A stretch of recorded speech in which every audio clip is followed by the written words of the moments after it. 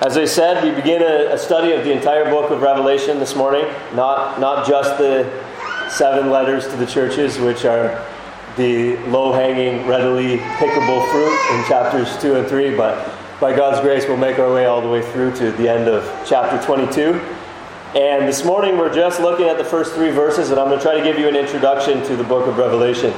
I was not sure exactly how we were going to do this as I began studying a number of weeks ago now. I wasn't sure if I was going to try to preach it exhaustively or just pull out a few things here and there. But as I was reading through Joel Beeke's commentary on the book of Revelation, I started to have this feeling like, this is going to be okay. We can do this. And I hope this morning, as I give you this introductory message, I hope that the feeling that you have when you leave from here is, I want to hear more, and I'm confident and not intimidated by this book, and I think that it's going to be a profitable study over the next several months. So that's sort of my aim this morning, is that you'll have that same kind of feeling of, I'm actually looking forward to this and not dreading it. So the first thing that we should note is that this book is not called Revelations, as many people popularly identify it as. You'll hear people say, turn to Revelations chapter 2 or Revelations chapter 8 or whatever. If you look at verse 1, it is called the Revelation. The singular revelation. We should ask then, what is it a revelation of? At most, it is a revelation of 2 possible subjects, if I can put it that way. But if it is a revelation of 2 possible subjects, then I think it would be called the Revelations. Right? So, if we are to understand the phrase, the revelation of Jesus Christ, in verse 1, to mean the revelation about Jesus Christ, then the book is a revelation of 2 things.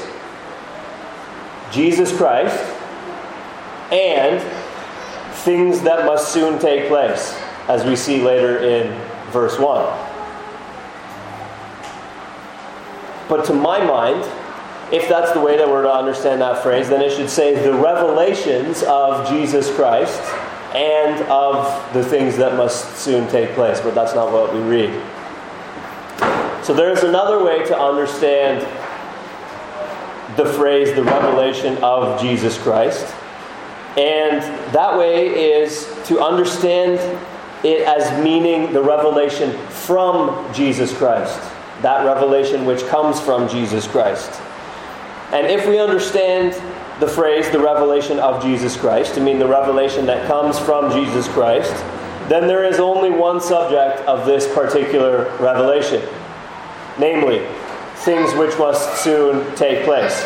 So I prefer that interpretation of that phrase, the revelation of Jesus Christ. I think it means the revelation from Jesus Christ, which God gave him, Jesus, to show his servants the things which must soon take place. I think this is one revelation of the things which must soon take place.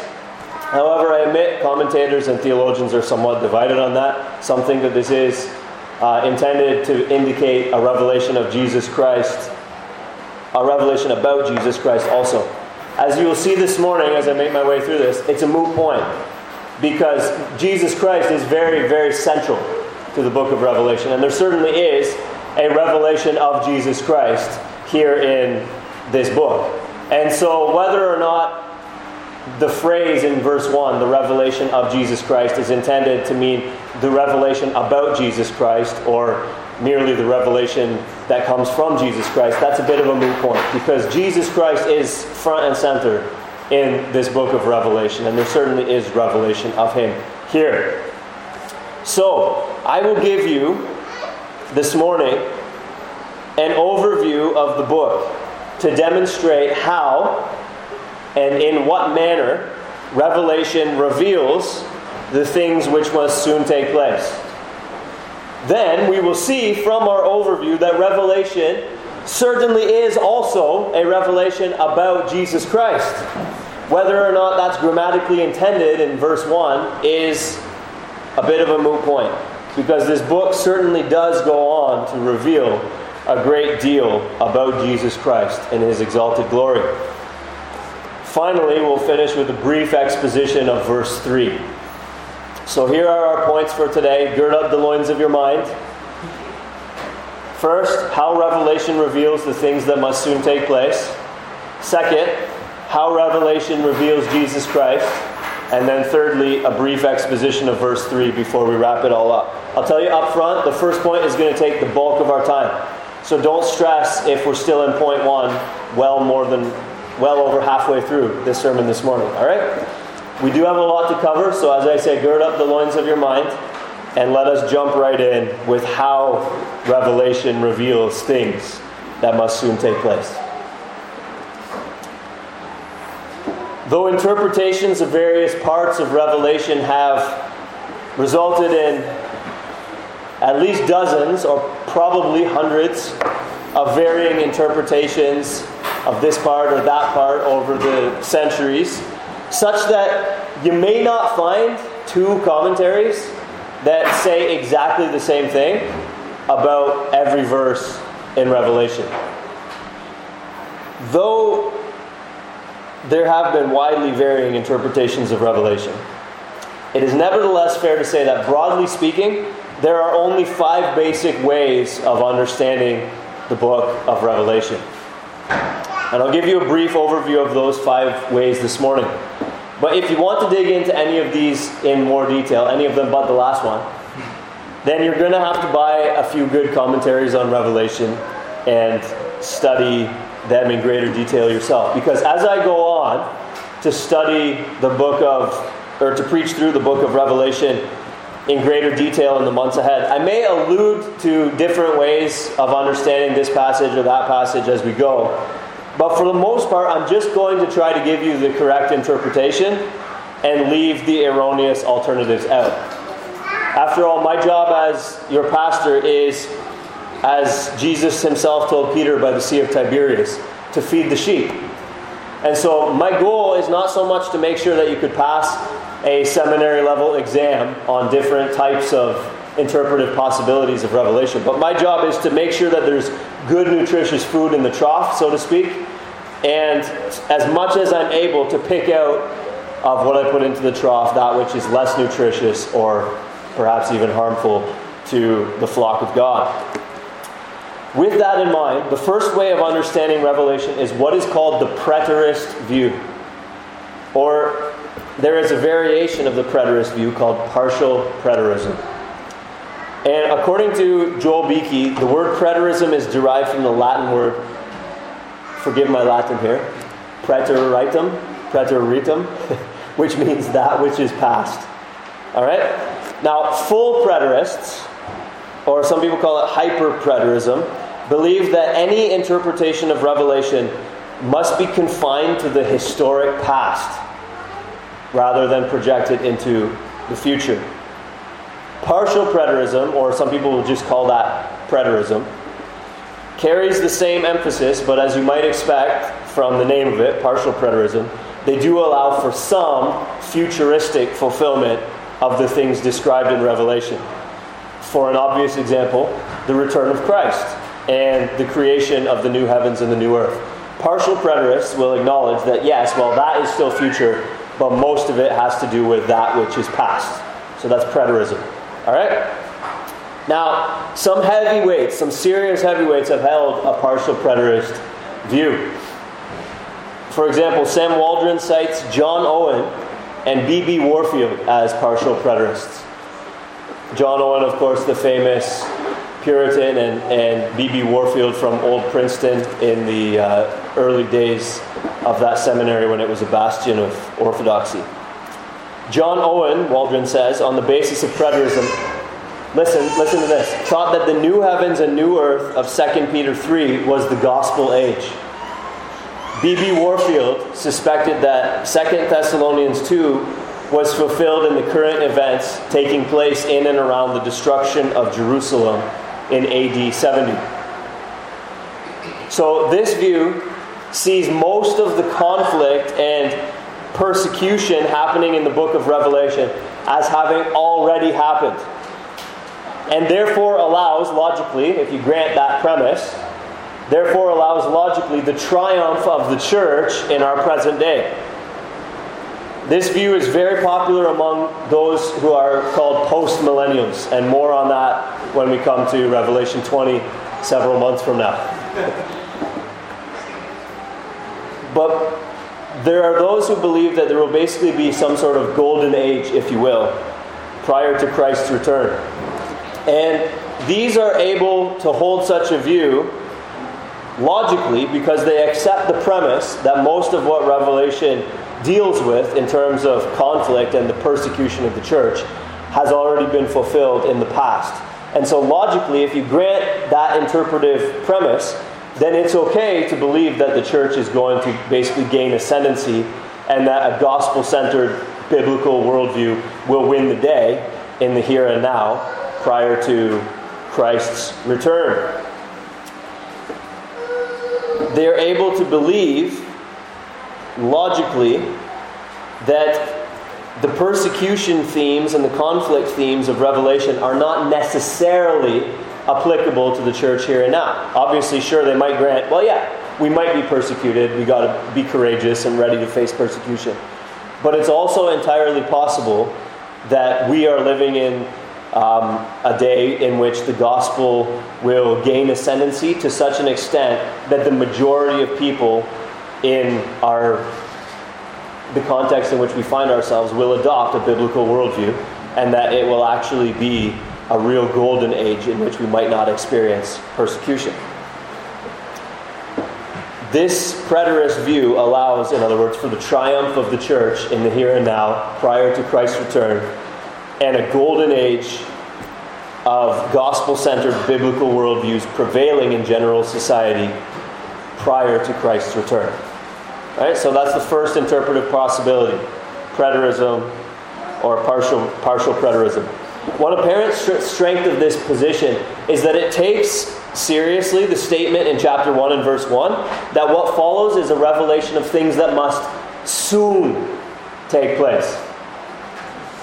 However, as Jesus himself says in Revelation chapter 22 and verse 20, I am coming soon. So, however we understand soon in Revelation chapter 1, it has to allow for the passage of at least 2,000 years, given that Jesus has not come back yet, though Revelation 22 tells us that he is coming soon. So, the fact that preterists seem to take seriously the word soon in verse 1 doesn't really strengthen the position all that much in the final analysis. In terms of weaknesses, one major weakness of this position is that in the passages cited above by Owen and Warfield, 2 Peter 3 and 2 Thessalonians 2, rightly interpreted, as well as passages like Matthew 24, do not actually allow us to put Revelation mostly in the past. There are markers in those passages which we have to tie to Christ's return. And so that means that we are tied, given those other passages, we are tied to an interpretation which necessarily requires much of the book of Revelation to be happening up to the time of Christ's return and not simply fulfilled in the distant past.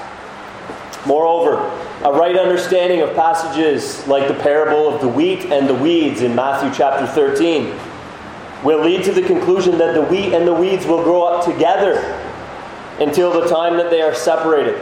And the wheat is put into the barn and the weeds are gathered out and burned. And what Paul says in 2 Timothy chapter 3 and verse 12, that all who desire to live a godly life in Christ Jesus will be persecuted, is going to be applicable in every age until Christ returns. Considerations like this just do not allow for us to dismiss the bulk of Revelation as already being passed or going to be passed prior to Christ's return. In other words, these considerations undermine preterism. Now, In contrast, with preterism, which is that which is in the past, what do you think is the next interpretive possibility that I'm going to give you? Futurism. Okay? In futurism, most of what is in Revelation is not in the past, but, you guessed it, in the future. As Beeke says, the futurist believes that the visions of Revelation 4 to 22 refer to events that are still future, but that they will transpire immediately prior to and along with Christ's coming at the end of history. Now, a great strength of this position is that there is a lot, for example, again, Christ's return and the new heavens and the new earth, which are obviously still in the future to us. Owen's interpretation of the new heavens and new earth being the gospel age is clearly erroneous, with all due respect to a giant like Owen, because at that time, God wipes away every tear from our eyes. So if you're still crying, it's not the new heavens and the new earth. Right? So obviously these things still are future to us. However, a weakness in the futurist position is that there is much in Revelation which is also obviously in the past. So for example, in chapter 12 there is a dragon trying to swallow up, as soon as he is born, a male child who will rule the nations with a rod of iron. Now, look, we might not all have seminary degrees in this room, but if there is a dragon trying to swallow up a child who is to rule all the nations with a rod of iron as soon as he is born, what does that make you think of? Right? We don't have to be rocket scientists here to realize that Jesus is the prophesied son of David who will rule all the nations with the rod of iron from Psalm chapter 2. And we obviously know, even from King Herod's plot, which was diabolical or demonic, to destroy Jesus, that that the wise men were warned to depart from Bethlehem by another way, so that Herod wasn't able to destroy Jesus while he laid in a manger. Right? So we know that, that is referring to what is already past. And so there clearly are things that are obviously future in Revelation. There are also things which are clearly past. Another one being Satan thrown out of heaven, which is also in chapter 12, and so forth. And then there is much which is so obviously present. So for example, the martyrs in chapter 6 asking God, how long before you will judge and avenge our blood on those who dwell in the earth? They were told to rest a little while longer until the number of their fellow servants and their brothers should be complete, who were to be killed as they themselves had been. Well, this is the story of the present. Many thousands, hundreds of thousands. I don't even know how we would begin calculating the number of those who have been slain for the sake of the name, are presently crying out to God, how long, O Lord, before you judge and avenge our blood? And yet they are to rest a little while longer until the decrees of God are finished. So the futurist approach is simply reductionistic and wants to say everything's future, when Revelation plainly describes, at times, the now present and even the then present for those of the first century church who obviously experienced things which are now past to us but were present to them at that time. So, if Revelation is neither mostly past, as the preterist believes, or mostly future, as the futurist believes, then what options are left to us? There are three. And the first of these remaining three is the historicist view. The historicist sees Revelation 4 to 22 as basically unfolding chronologically the time between Christ's first advent and his second coming. So, if I can put it simplistically, we could say basically, chapters 4, 5, 6 is the early church. Chapters 19, 20, 21 is like Christ's return. And we're maybe chapter 16 or something. Right? Just to simplify it so you understand. That's kind of the historicist view, that we're basically working from Christ's first advent to Christ's second advent, his first coming to his second coming, as we make our way from Revelation chapter 4 to chapter 22. And so there are things as we look backwards which are behind us, and if there are things, if we can figure out what chapter we're in, we can realize what's coming next as we make our way towards Christ's second coming. As Beeke says, the strength of this approach is that it embraces all of church history. Its weakness is that it too easily assumes that Revelation prophesies a linear movement through church history with no recapitulation of events seen from different views. Or, in other words, there are no replays of the same events from different camera angles in the historicist view. Which we will see there certainly are. Next, and naturally, we have the idealist view. The idealist says that Revelation speaks to all church history from Christ's ascension to his second coming. But it emphasizes the point that the things that we read in Revelation give us principles for understanding how church history is going to go down. And so there will be conflict between Christians and the unbelieving world, between Christ's first coming and second coming. And Jesus will conquer in the end, etc. We see principles here. But according to the idealists, we shouldn't be too quick to say that any particular part of Revelation describes any particular historical event. And again, here is Beeke. The idealist scarcely wrestles with the problem of chronology in Revelation, preferring to see this book and its symbolism as a tract written for the persecuted Christians of any period. The symbolism is interpreted loosely in a very general way to give comfort and encouragement to persecuted Christians. The strength of this approach is its applicability to the church of all ages. Its weakness is that it is difficult to affirm this exegetically, as on the description of Revelation as a revelation of things which must soon take place. In other words, if I can put it in my own words, if there's nothing described in terms of events that will soon take place, then it's hard to describe the book of Revelation as things which will take place. Right? So it's too much idealism and not enough concrete specifics in the idealist view. Okay, so there's the first four. Preterist, that which is past. Futurist, that which is future.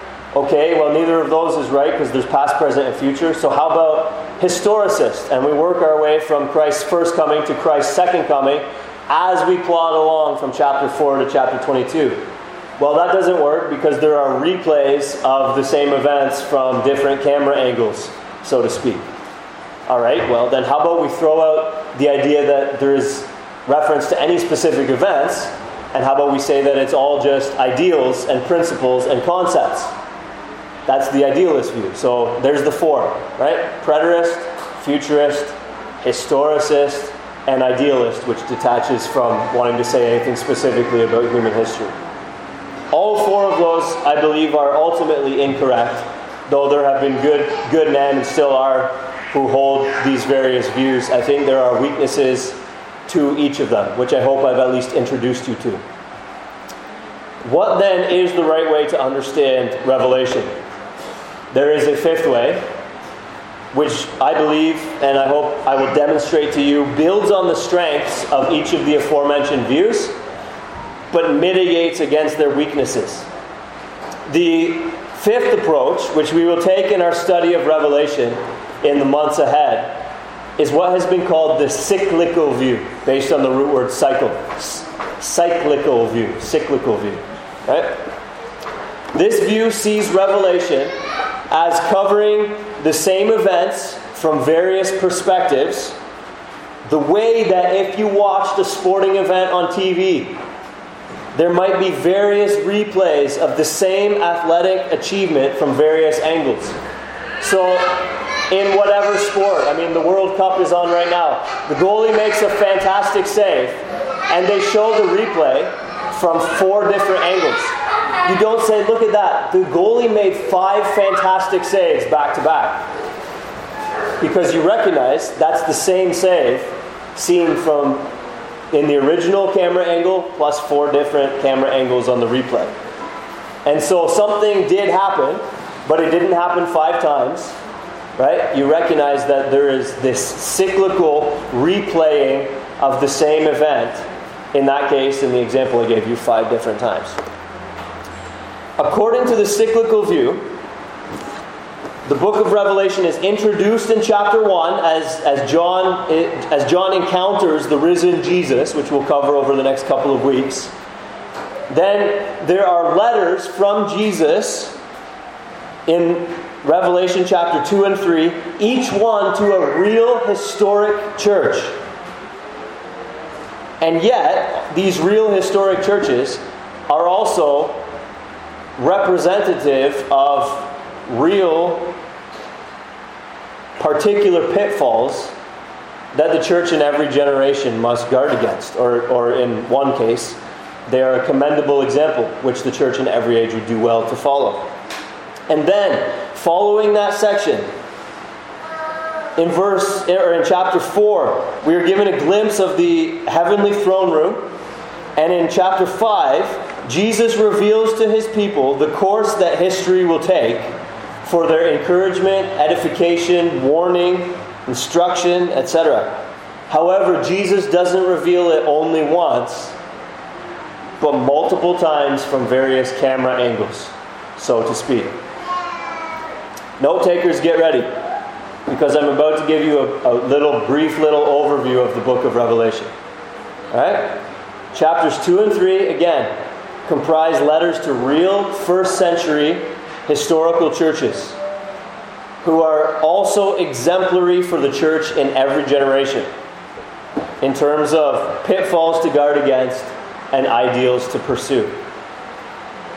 Then, chapters 4 and 5 give us a vision of the heavenly throne room and of Jesus who is worthy to open the scroll, which is the scroll of human history between his first advent and his second advent, as we will see when we get to chapter 5. Now, chapters 6 through chapter 8 and verse 5. So, if you're a note taker, chapter 6 verse 1 to chapter 8 verse 5 gives us the first replay of human history, ending with the 7th seal and, quote, peals of thunder, rumblings, flashes of lightning, and an earthquake.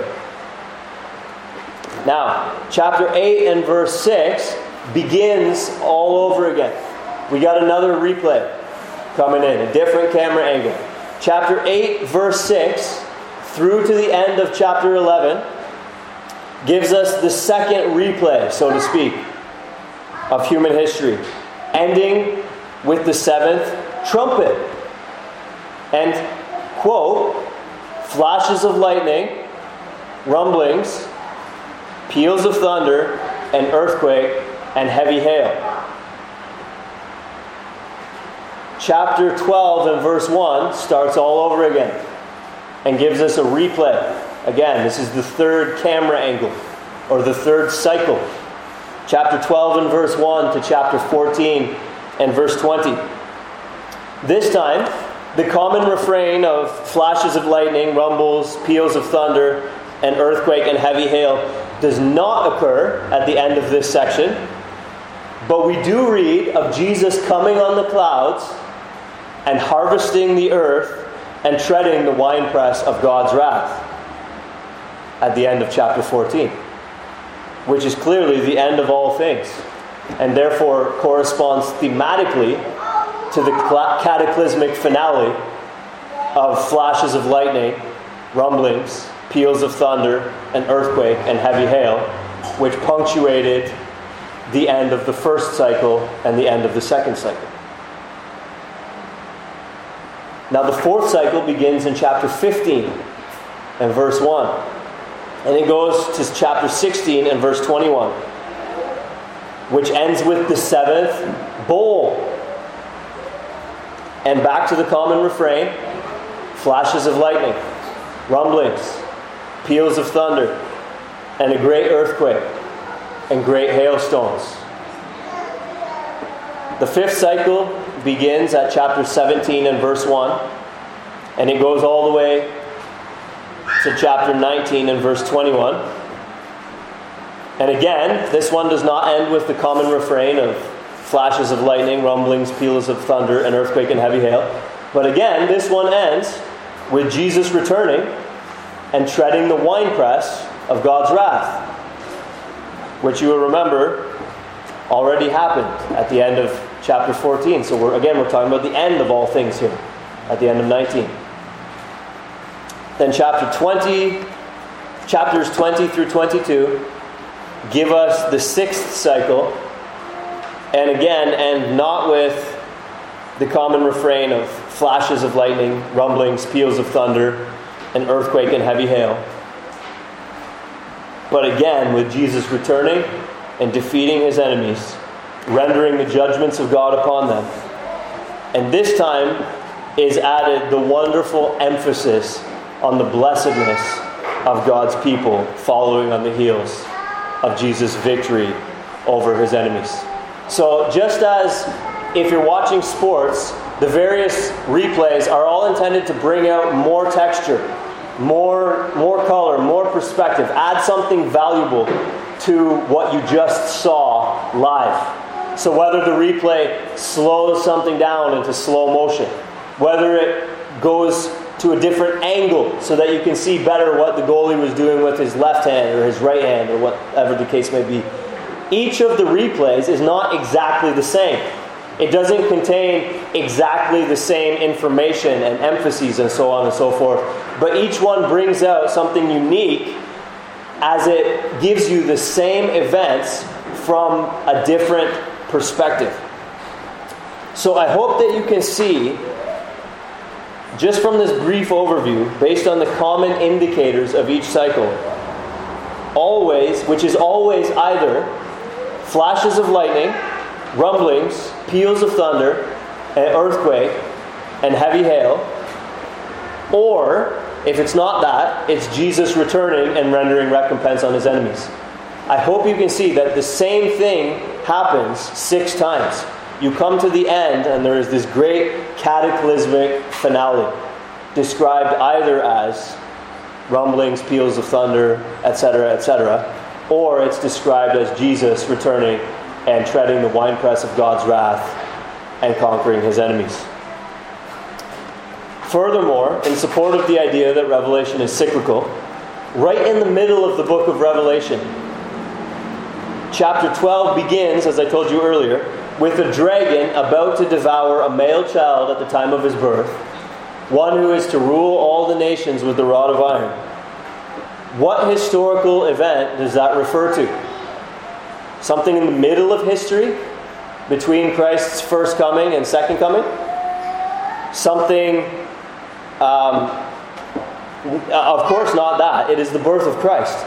And so, right in the middle of the book is something that is at the beginning of this time period between Christ's first coming and Christ's second.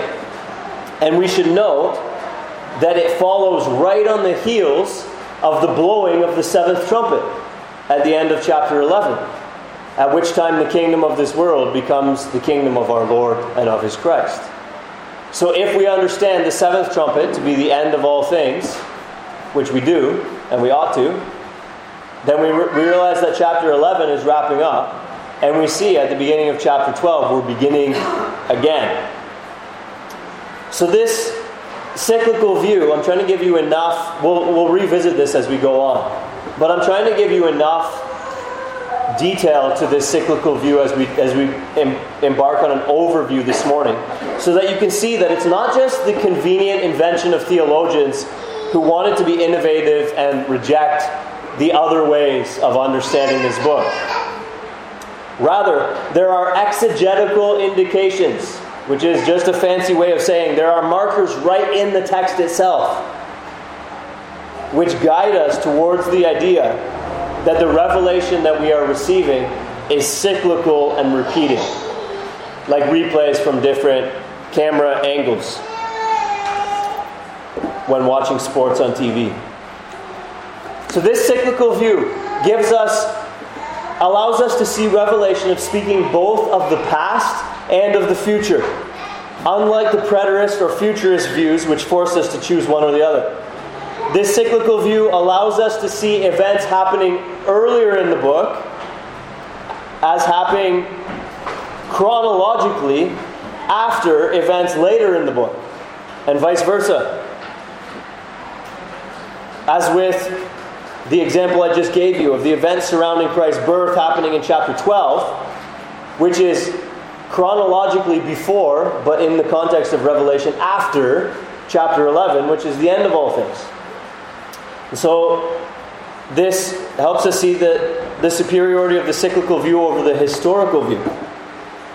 The cyclical view also allows us the possibility of being appropriately specific with respect to events in world history, unlike the idealist, who balks entirely at that very enterprise.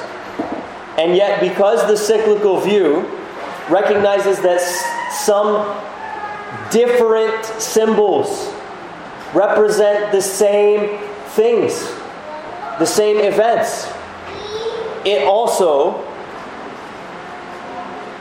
protects us and preserves us from being overly specific and overly zealous, trying to press meaning into each and every detail of each and every symbol, thus preserving the strength of the idealist approach in making the book relevant for every generation. And it guards us against the often silly and nonsensical charts and diagrams and calculations of those who are convinced that Revelation is basically an encoded newspaper from a future time, given in advance to God's people and accessible only to those who have Google and CNN and would have been meaningless to every prior generation. So according to the cyclical approach, we will see the contours of human history between Christ's first coming and His second coming. It's going to be specific enough to be helpful and encouraging, and yet it's going to be broad enough to be meaningful and intelligible, both to the simpleton who sits in the church week by week without much great study.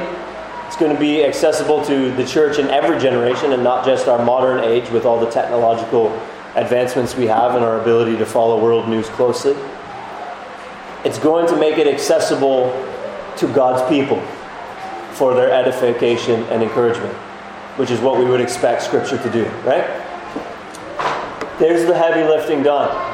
Breathe a sigh of relief. We're through point 1. And as I told you, points 2 and 3 are not going to be as long. So we're well past the halfway point. All right? Our second point is this: how Revelation reveals Jesus Christ.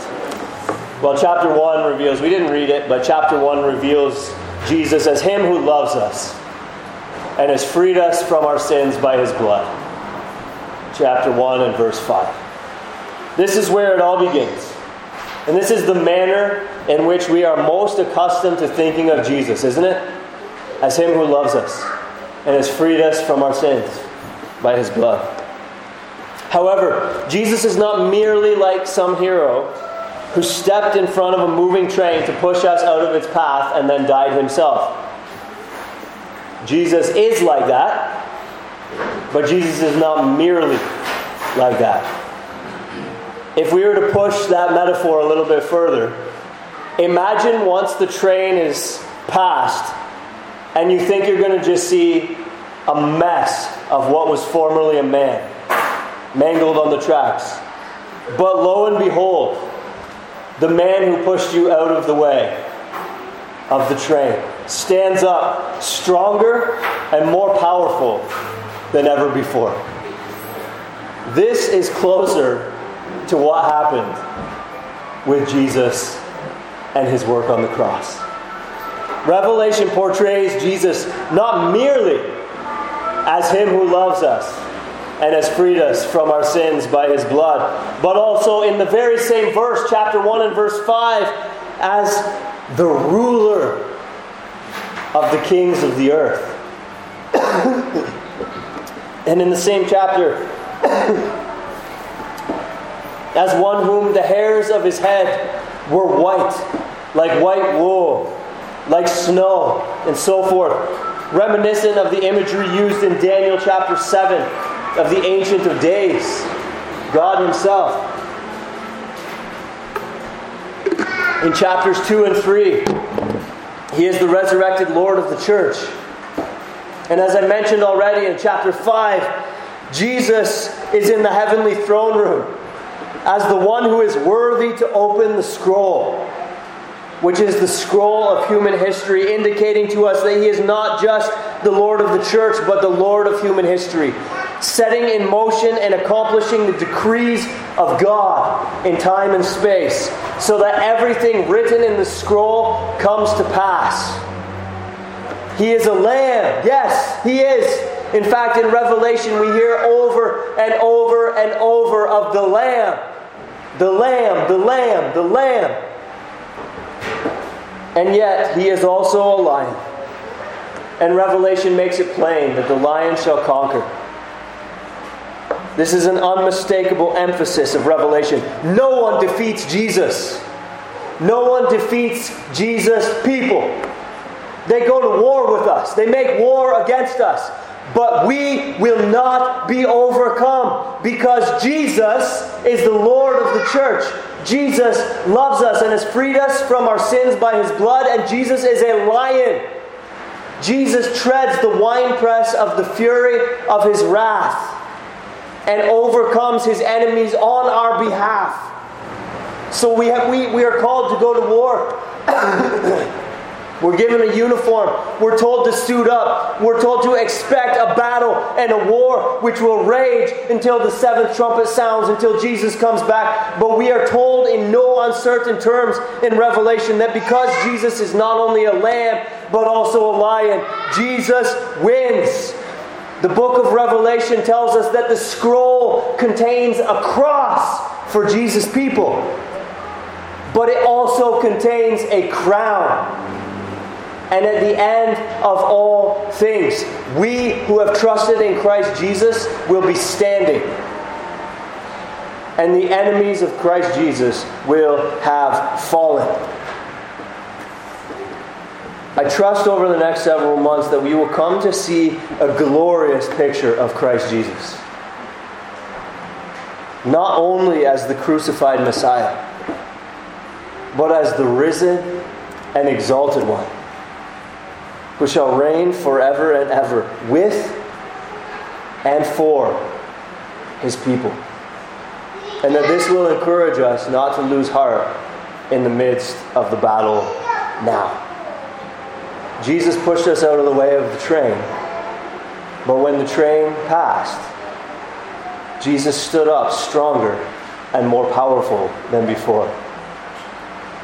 And that is a wondrous thing to think about, to consider, to contemplate. That's our second point of 3. I told you our points would be quicker than the first one. How Revelation reveals Jesus. The third of 3 points is this: a brief exposition of chapter 1 and verse 3, which says, "Blessed is the one who reads aloud the words of this prophecy, and blessed are those who hear and who keep what is written in it, for the time is near." With respect to a blessing for reading it aloud, we should not think of it as if Revelation is an incantation, which magically improves the lives of anyone who reads the magic spell from the magic book. It's another way to think about the blessing attached to reading it aloud. Now, it means that God is pleased when people share the message of Revelation with others and smiles upon that enterprise. As Beeke notes, in the days when Revelation was written, many in the church could not read. And one of the duties of the minister of the word was to give attendance to reading, 1 Timothy 4:13. That is, the reading and exposition of Holy Scripture, so that those who could not read could at least hear it read and expounded for their edification. God is pleased then when Revelation is not neglected, put on the shelf as too hard, too weird to bring into the church, to read aloud. But when it is read aloud, God smiles upon that enterprise. When we look at this book and endeavor to help others hear and understand the message of this book, God smiles upon that enterprise. God is pleased when God's Word, all of it, all 66 books, including Revelation, are read and preached, and when people listen and really hear and internalize its message. God is pleased when we undertake the study of this challenging book, rather than ignore it out of fear or laziness. Repent, Beeke says, of any past neglect of this part of Scripture. Embrace Revelation as a book God wants you to read and understand.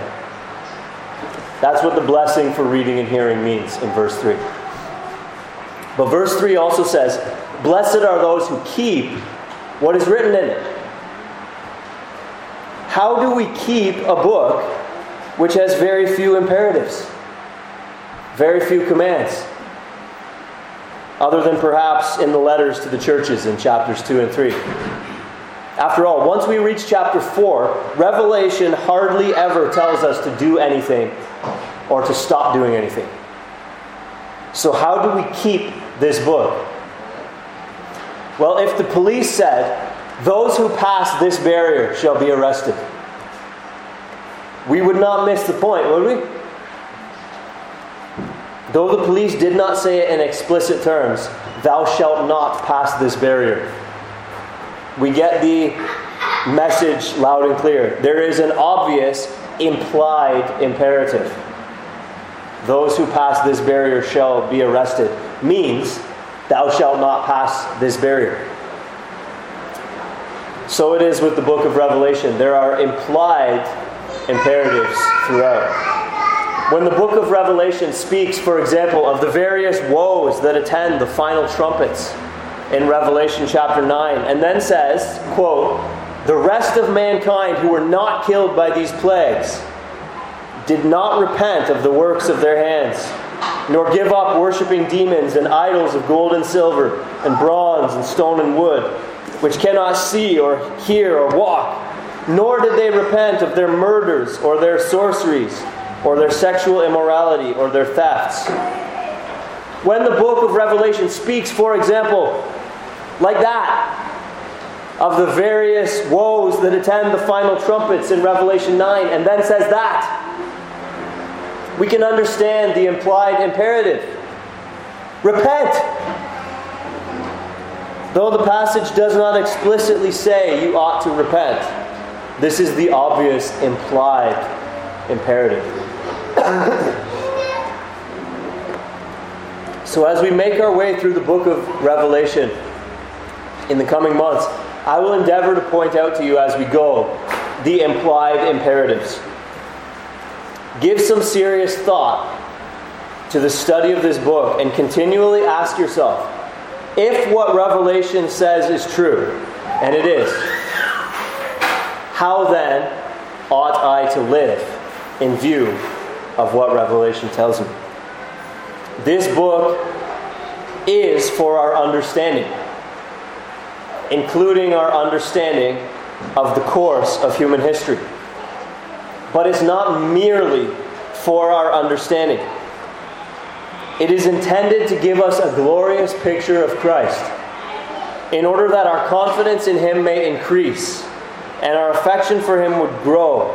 And it is intended, by telling us about things which must soon take place and Christ's part in it all, it is intended to shape and form the way we live. That we would see, if we are outside of Christ Jesus, the absolute urgency of being made right with God. Because one day, the battle lines which are drawn already and have been drawn will be finalized and impermeable, and you will not be able to cross over to the other team, so to speak. And God will tread the winepress, Jesus will tread the winepress of His wrath and fury upon those who line up against Him. You are meant to see The folly, then, of continuing outside of Christ Jesus and being in war against the Lamb and against the saints. You are meant to see the necessity, the urgency of being numbered among Christ's people, and the great blessedness therein of being numbered among Christ's people. In spite of the opposition and persecution and weariness that we experience from living in Babylon. Nevertheless, God's people are blessed to belong to the Lamb, because He is also a lion, and Jesus wins. We are meant to see the folly, if we belong to Christ Jesus, of dabbling around with the world's baubles and trinkets, being enamored with the great prostitute who rides upon the beast, as if we had anything to do with her and if she could bless us and be advantageous to us in any way. We are meant to say no. I see things clearly for what they are, and I'm on a different team now. We're meant to release our hold on that which is opposed to Jesus, that which is repugnant to Jesus. And we are meant to consider the glorious things which are spoken of Zion, the city of our God. We're meant to recite the words of that song that we sang earlier. Fading, fading are the worldling's pleasures. And to recognize the great blessedness of letting go then of all these shiny things which are but fishing lures dangling in front of a fish, looking good but just harmful to us in the long run. We are meant to see the things that will take place, to see Christ pardon them, and then to live accordingly. Revelation is meant to shape our moral lives. We are meant not only to hear it read aloud, so to speak, and to read it aloud, but we are meant also to keep it, to conform to the implied imperatives of Revelation. Oh God, help us with this endeavor as we embark on this enterprise over the next several months, we pray. By your Spirit, move powerfully among us. In Jesus' name, amen.